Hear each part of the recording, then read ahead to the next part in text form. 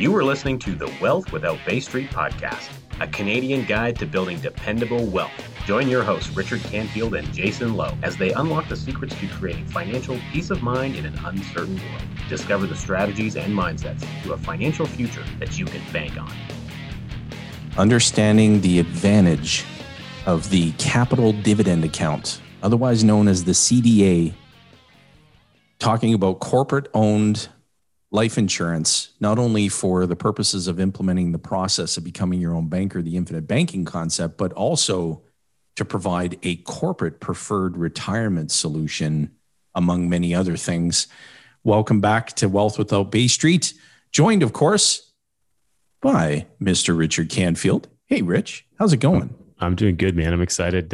We had recently we did a release of a podcast, and we did something unconventional from our normal style, and we did something, on showing some numbers, which is not what we would typically do, but just based on popular demand and stuff, there was some good commentary and things that came out of that. And so we thought today we would do something similar, and we would walk through, from a corporate standpoint, the power of life insurance being utilized by a corporation and the business owner at the end of life time frame, but also what are some of these unique advantages that just a lot of businesses have no idea exist, right? And where in Canada, at least, because we have this magical, powerful thing called the capital dividend account. A lot of people are unfamiliar with that and how it works.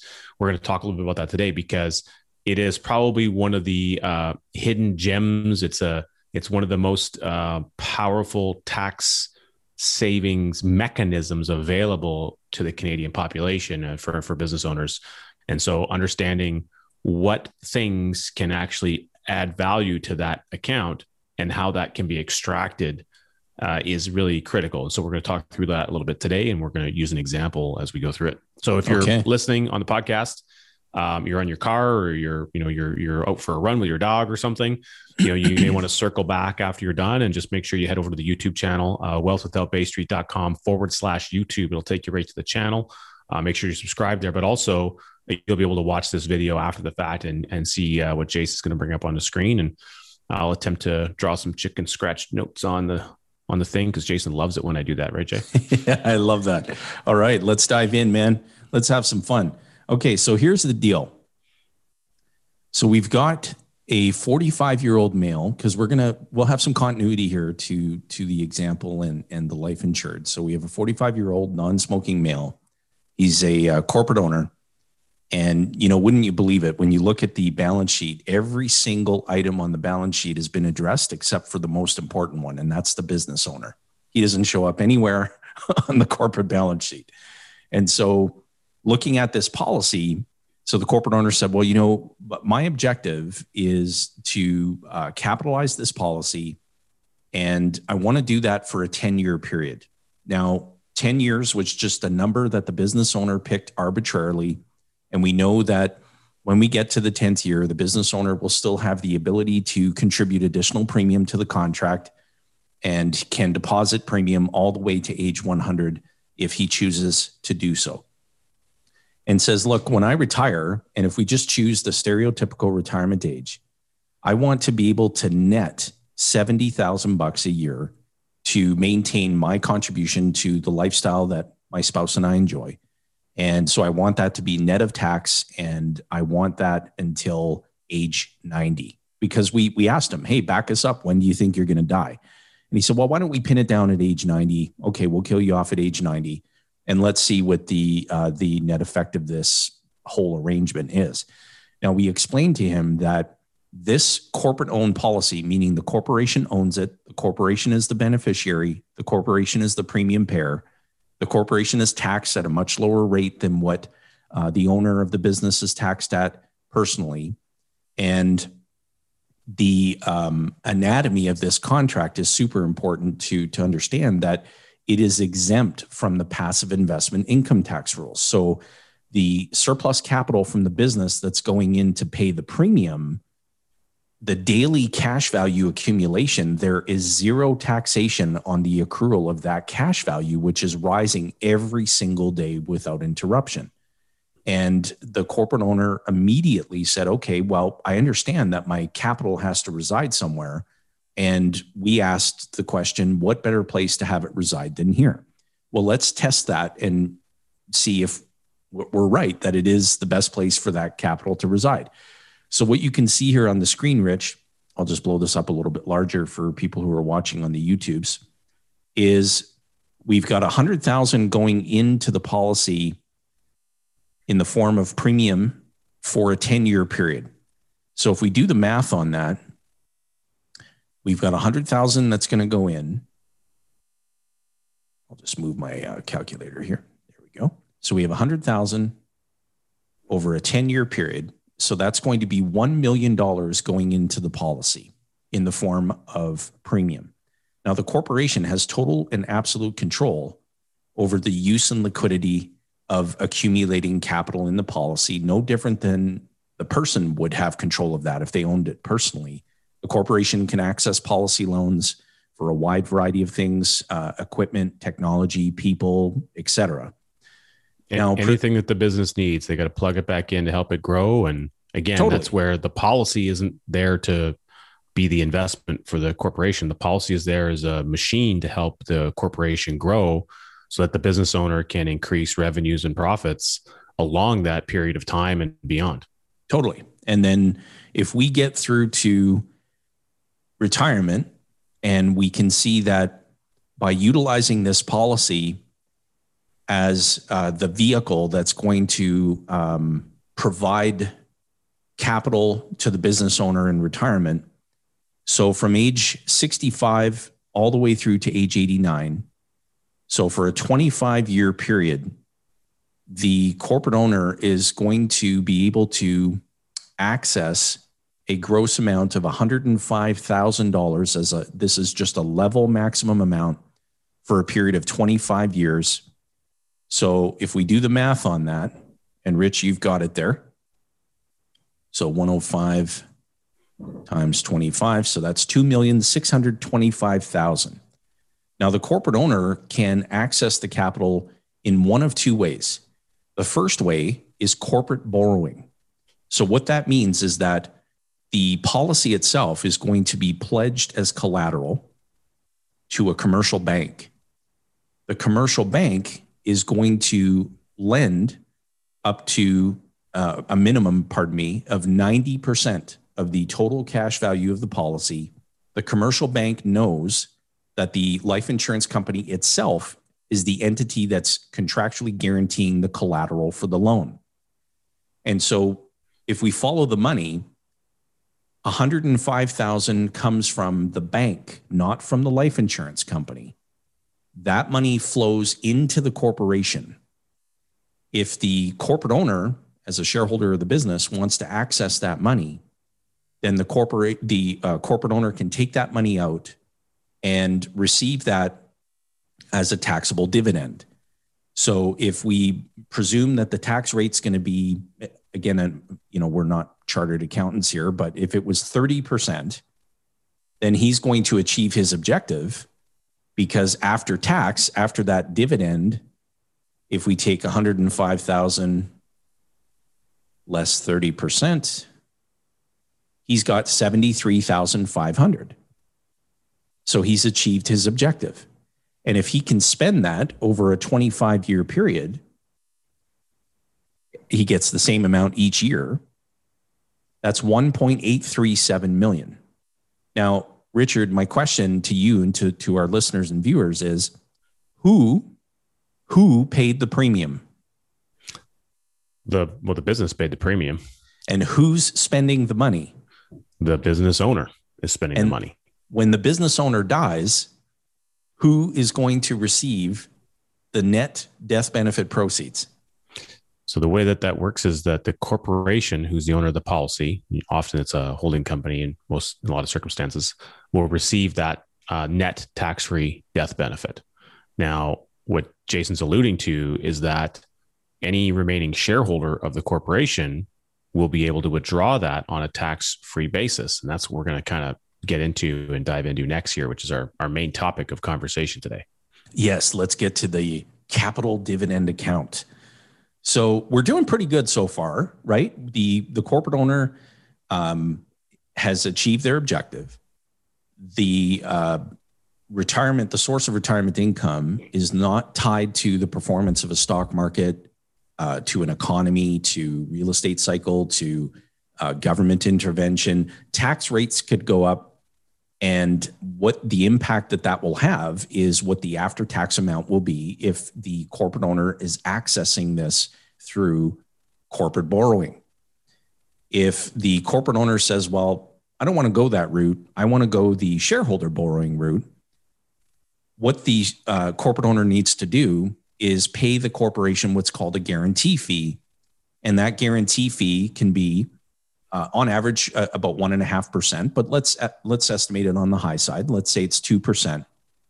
So what that would mean is that in the first year, if the corporate owner accessed $105,000, the corporate owner would have to pay the corporation a guarantee fee of $2,100. That's a lot less than the taxes on a dividend. And the corporation receives that $2,100 as revenue. It's taxable revenue. So the shareholder may decide to do that. However, the shareholder must have enough collateral so that if the shareholder passed away, the corporation can get the assignment on the policy released from the commercial bank so that the death benefit in its entirety can be paid into the corporation. And then the corporation can in turn pay the bank the loan balance that's outstanding. If that doesn't occur and it's set up improperly, then the entire amount that the shareholder accessed using this shareholder guarantee fee method is going to be added to their terminal tax return as income. And so which defeated the entire purpose, basically, right, of getting started in the first place. So what Jason just identified is extremely important because we see this very often where there's a lot of active promotion of this shareholder guarantee fee situation out in the marketplace right now. But there's not a lot of conversation about what happens if it goes sideways or what the shareholder needs to do. And now that's all fine and dandy if you're talking about that, you know, at age 45, but then when you go 20 years later, 25 years later, you're going to implement this program and you forget, because I don't know about anyone listening to this session today, but is there a chance that you maybe forgot something that you learned 20 years ago? Right. It happens. It's called life. It gets in the way sometimes. And so you may not remember that ultra specific, very critical detail that could have a massive, monstrous tax impact to you and your family. So very, very important to understand that although there's these two options, one of these is making sure that you're kind of, I guess, playing it the safe route. You're not tempting fate with what's going to happen on the background. And the other one requires more effort, more preparation, and more assets set aside in the personal realm to make sure that you can actually get the result that you're looking to achieve. Totally. And it's really important that there's proper planning done so that if the shareholder says, well, you know, I'm going to go the shareholder borrowing route, well, then there is very specific proper planning that needs to be put into place. The arrangement has to be made in advance with the lender so that all parties to the agreement understand what's going to happen when the shareholder dies. Because you do not want that sequence of steps to happen incorrectly. Now, if we go back to the corporate borrowing route, which, as Richard said, that's the simple method, that's the easy route. Well, let's calculate what's happened here, because assuming that this corporate owner died at age 90, his death gave rise to what's called the capital dividend account. Now, this is a notional account, and this account is created and credited. And the amount that it's credited with in this case is the total death benefit of the insurance policy, which is $6,844,669. That is the amount that is credited to the CDA balance. Now, it's not an actual amount of cash that's in the corporation, but here is the advantage. Let's determine the loan balance to the bank when the shareholder died. It was $5,261,913 because the borrower did not repay anything, including interest, until death. So we take 6.844 million, 6,844,669. We subtract 5,261,913. So the net death benefit proceeds are $1.582 million. However, their surviving shareholders can extract $6.844 million in asset value from the corporation in the form of tax-free capital dividends. So irregardless, and I know that's not proper grammar or vernacular, but regardless of the fact that there was a loan balance that had to be paid back to the commercial bank, the capital dividend account is credited with the entire death benefit amount. Now, if the shareholder had died in the earlier years of the policy, the capital dividend account credit would not be the entire death benefit amount. The formula is simple. It is the total death benefit minus the adjusted cost basis of the policy. That's the credit to the capital dividend account. Well, in this case, the adjusted cost basis at this age is zero. And so the entire death benefit amount gets credited. I cannot highlight this advantage enough, because if there's other assets in the corporation that the surviving shareholders want to get out in the most tax advantaged way, then exercising the capital dividend account credit is the way to do it. So let's summarize what's happened here with this corporate owner. $1 million went in, so that's the amount in.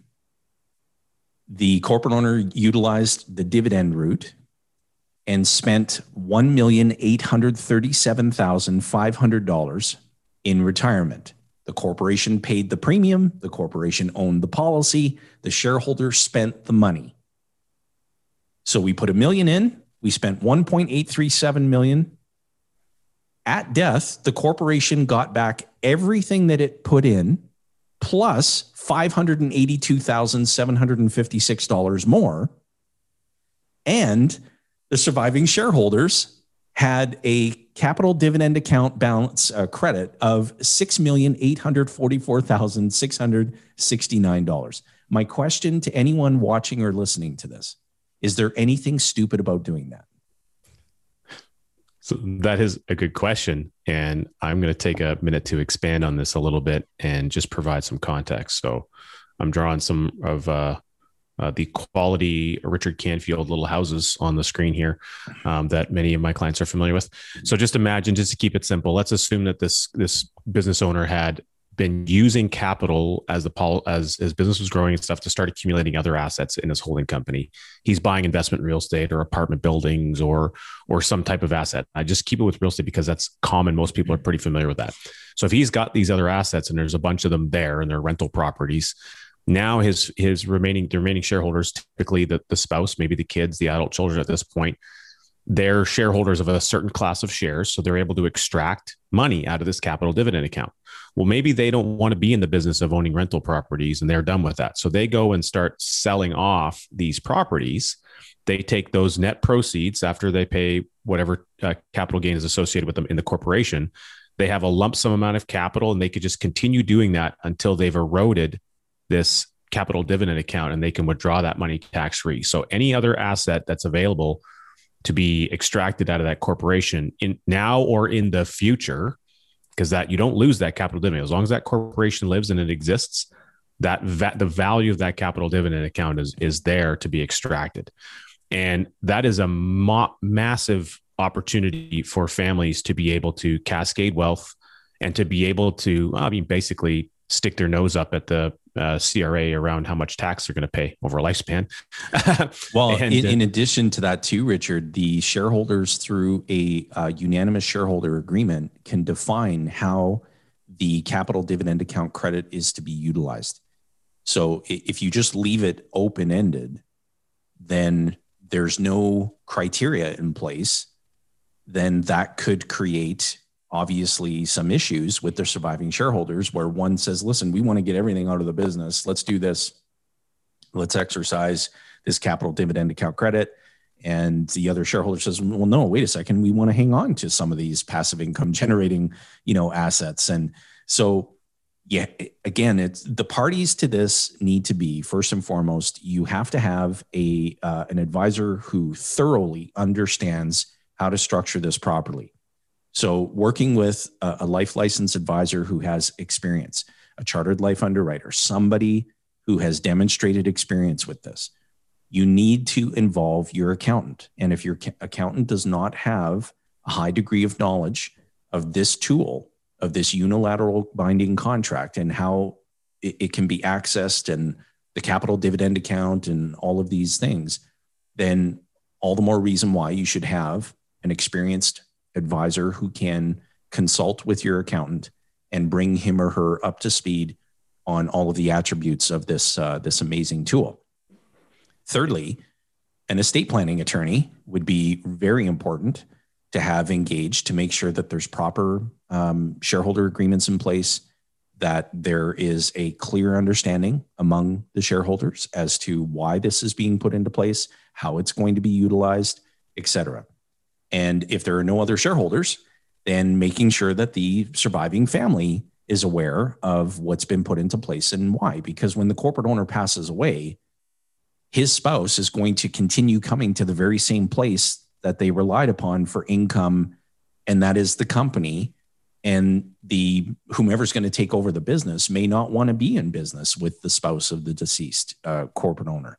And so lots of proper planning needs to happen, and the right professionals have to be engaged in that planning process. And we have all of those professionals on our team that we bring to bear to do this. And we are extremely good at it. And so for any corporate owner who's listening and you're considering implementing this process, you may choose not to do that with us, but just make sure that you work with a group of professionals who are thoroughly familiar with it, because there are more intricacies here that, we don't have time in this episode to dive into.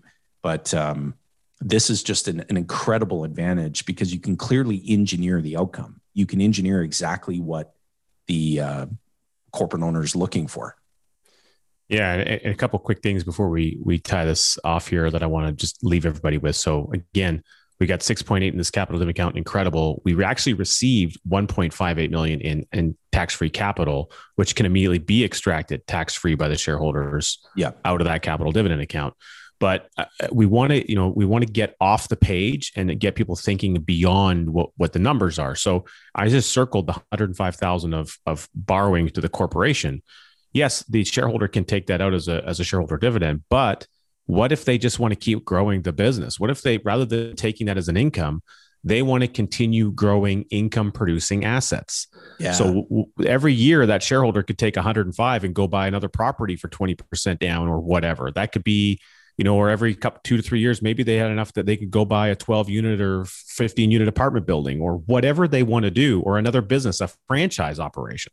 So they can use that capital inside of the corporation and they could have been doing that from day one, by the way, not just on the back end. They could have been doing that the entire time frame to augment the asset base that corporation has available for income production. Yeah. And then the actual income they might be able to receive, if they wanted 74,000, might be well greater than that, because of everything else they had a lifespan amount access of capital to put to work to the advantage of growth and with a wealth mindset. And so all the numbers on the page are all fine and dandy, but you got to get off the page and you got to start using our brain here, the squishy mass between your ears, to start thinking about what can you utilize capital for over that entire time frame. Where else might you deploy it to go to work to add financial benefit into your family's life? I love that. And it's important to remember too, that just because the owner is the corporation and the premium payer is the corporation, the anatomy of this contract is the same. We have contractually guaranteed daily cash value accumulation that must match the total death benefit by age 100 of the life that is insured. The corporation is paying zero tax on that accrual of cash value. They're saving tax from passive income rules, quite possibly because of the money that they're working with in their corporation. Right. And dependent upon the size of your business and the amount of revenue that you generate and the assets that are in the corporation, the passive investment income tax rule conversation may just be a moot point altogether, but we can't discount it at an early stage in a business because our presumption is that the business is going to continue growing and expanding. And in addition to that, the corporation has total control over accessing policy loans. The corporation controls the repayment schedule of those loans. We have clients with corporations where they're buying fleet vehicles, they're buying equipment, all of these things where the accountant says, this is brilliant because the corporation now has total control over their cash flow management, and they don't have to build up a sinking fund in some commercial bank account to go buy the stuff they need. They can take advantage of borrowing against the accumulating value on a tax-free basis inside of the policy. And the advantages are just really limitless. And so, especially for businesses that have really long lead times on receivables, like some people totally have like 90, 120 day periods where they're just like, they've got sunk cost and staff wages into a project, and they're waiting for like this huge check to finally arrive by some provider, you know, a government or a large oil company or something. And they're just waiting there for this influx of capital. Here's the truth. Your money must reside somewhere. Your company's money must reside somewhere. And so when we hear the term retained earnings, well, if you're flowing all of the corporate money through someone else's bank, who's retaining those earnings? It isn't the corporation. It's the bank that the corporation does business with. And if the corporation takes on debt, then the debt that the corporation takes on is someone else's passive income. Because every payment that the corporation is making is contributing to someone else's passive income. And if the corporation is in a position of total and absolute control, and there's no stock market volatility, there's no government intervention, there's no lengthy, nosy credit applications with bank loan officers when the corporate owner knows that they have a vision, they want to grow the business, but they don't want to get into an arm wrestling match with a banker who knows nothing about their business, but yet wants to have this corporate owner jump through all the hoops, go through all the gatekeepers and toll takers, and get paperwork and get abused along the way. And most importantly, not one corporate owner has ever sat down with us and said, you know, rather than create more jobs and grow a business, I'd rather pay more tax. Not one. And so if we can be flowing capital through this wonderful tool. I assume that person's out there somewhere. Wonderful tool. Think about it. Nobody talks to the corporate owner about being the most important asset on the balance sheet. Everything else is insured. The buildings, the equipment, key people. But the corporate owner himself or herself isn't insured. So this is just another added benefit. There's a death benefit thrown in for good measure. Isn't that good? And we're solving huge problems, problems for pennies a piece. You know, that's really what insurance does for a lot of times. It's you pay pennies, you get access to dollars. And a lot of times people they're just not aware. They're just not sure how you can use them while you're alive. The words life insurance enter into a person's brain, and it becomes like a poison because they've heard bad things, or they think it's only good for when you're dead. And that is just not the case if it's built the right way. It's for you. It's for living, not for dying. That's awesome. On that note, thank you to all of our viewers for your feedback about the numbers. I know a lot of you love to see numbers. We try to cater to the right brain and left brain. So thank you all for your feedback. We hope you enjoyed this one as well. I got to hop onto a live LinkedIn interview now. So with that, just look over here. You're going to see some other videos to continue your journey of learning. Really appreciate you tuning in to another episode of Wealth Without Bay Street. Richard, it's always a pleasure. We're going to do way more of these because obviously our audience is hungry for it. And I'll see you in just a short while. We've got some more guests to interview today. But thank you again, everybody. Make the rest of your day great, and we'll see you on the next episode. Thanks for listening to the Wealth Without Bay Street podcast, where your wealth matters. Be sure to check out our social media channels for more great content. Hit subscribe on your favorite podcast player, and be sure to rate the show. We definitely appreciate it. And don't forget to share this episode with someone you care about. Join us on the next episode, where we continue to uncover the financial tools, strategies, and the mindsets that maximize your wealth.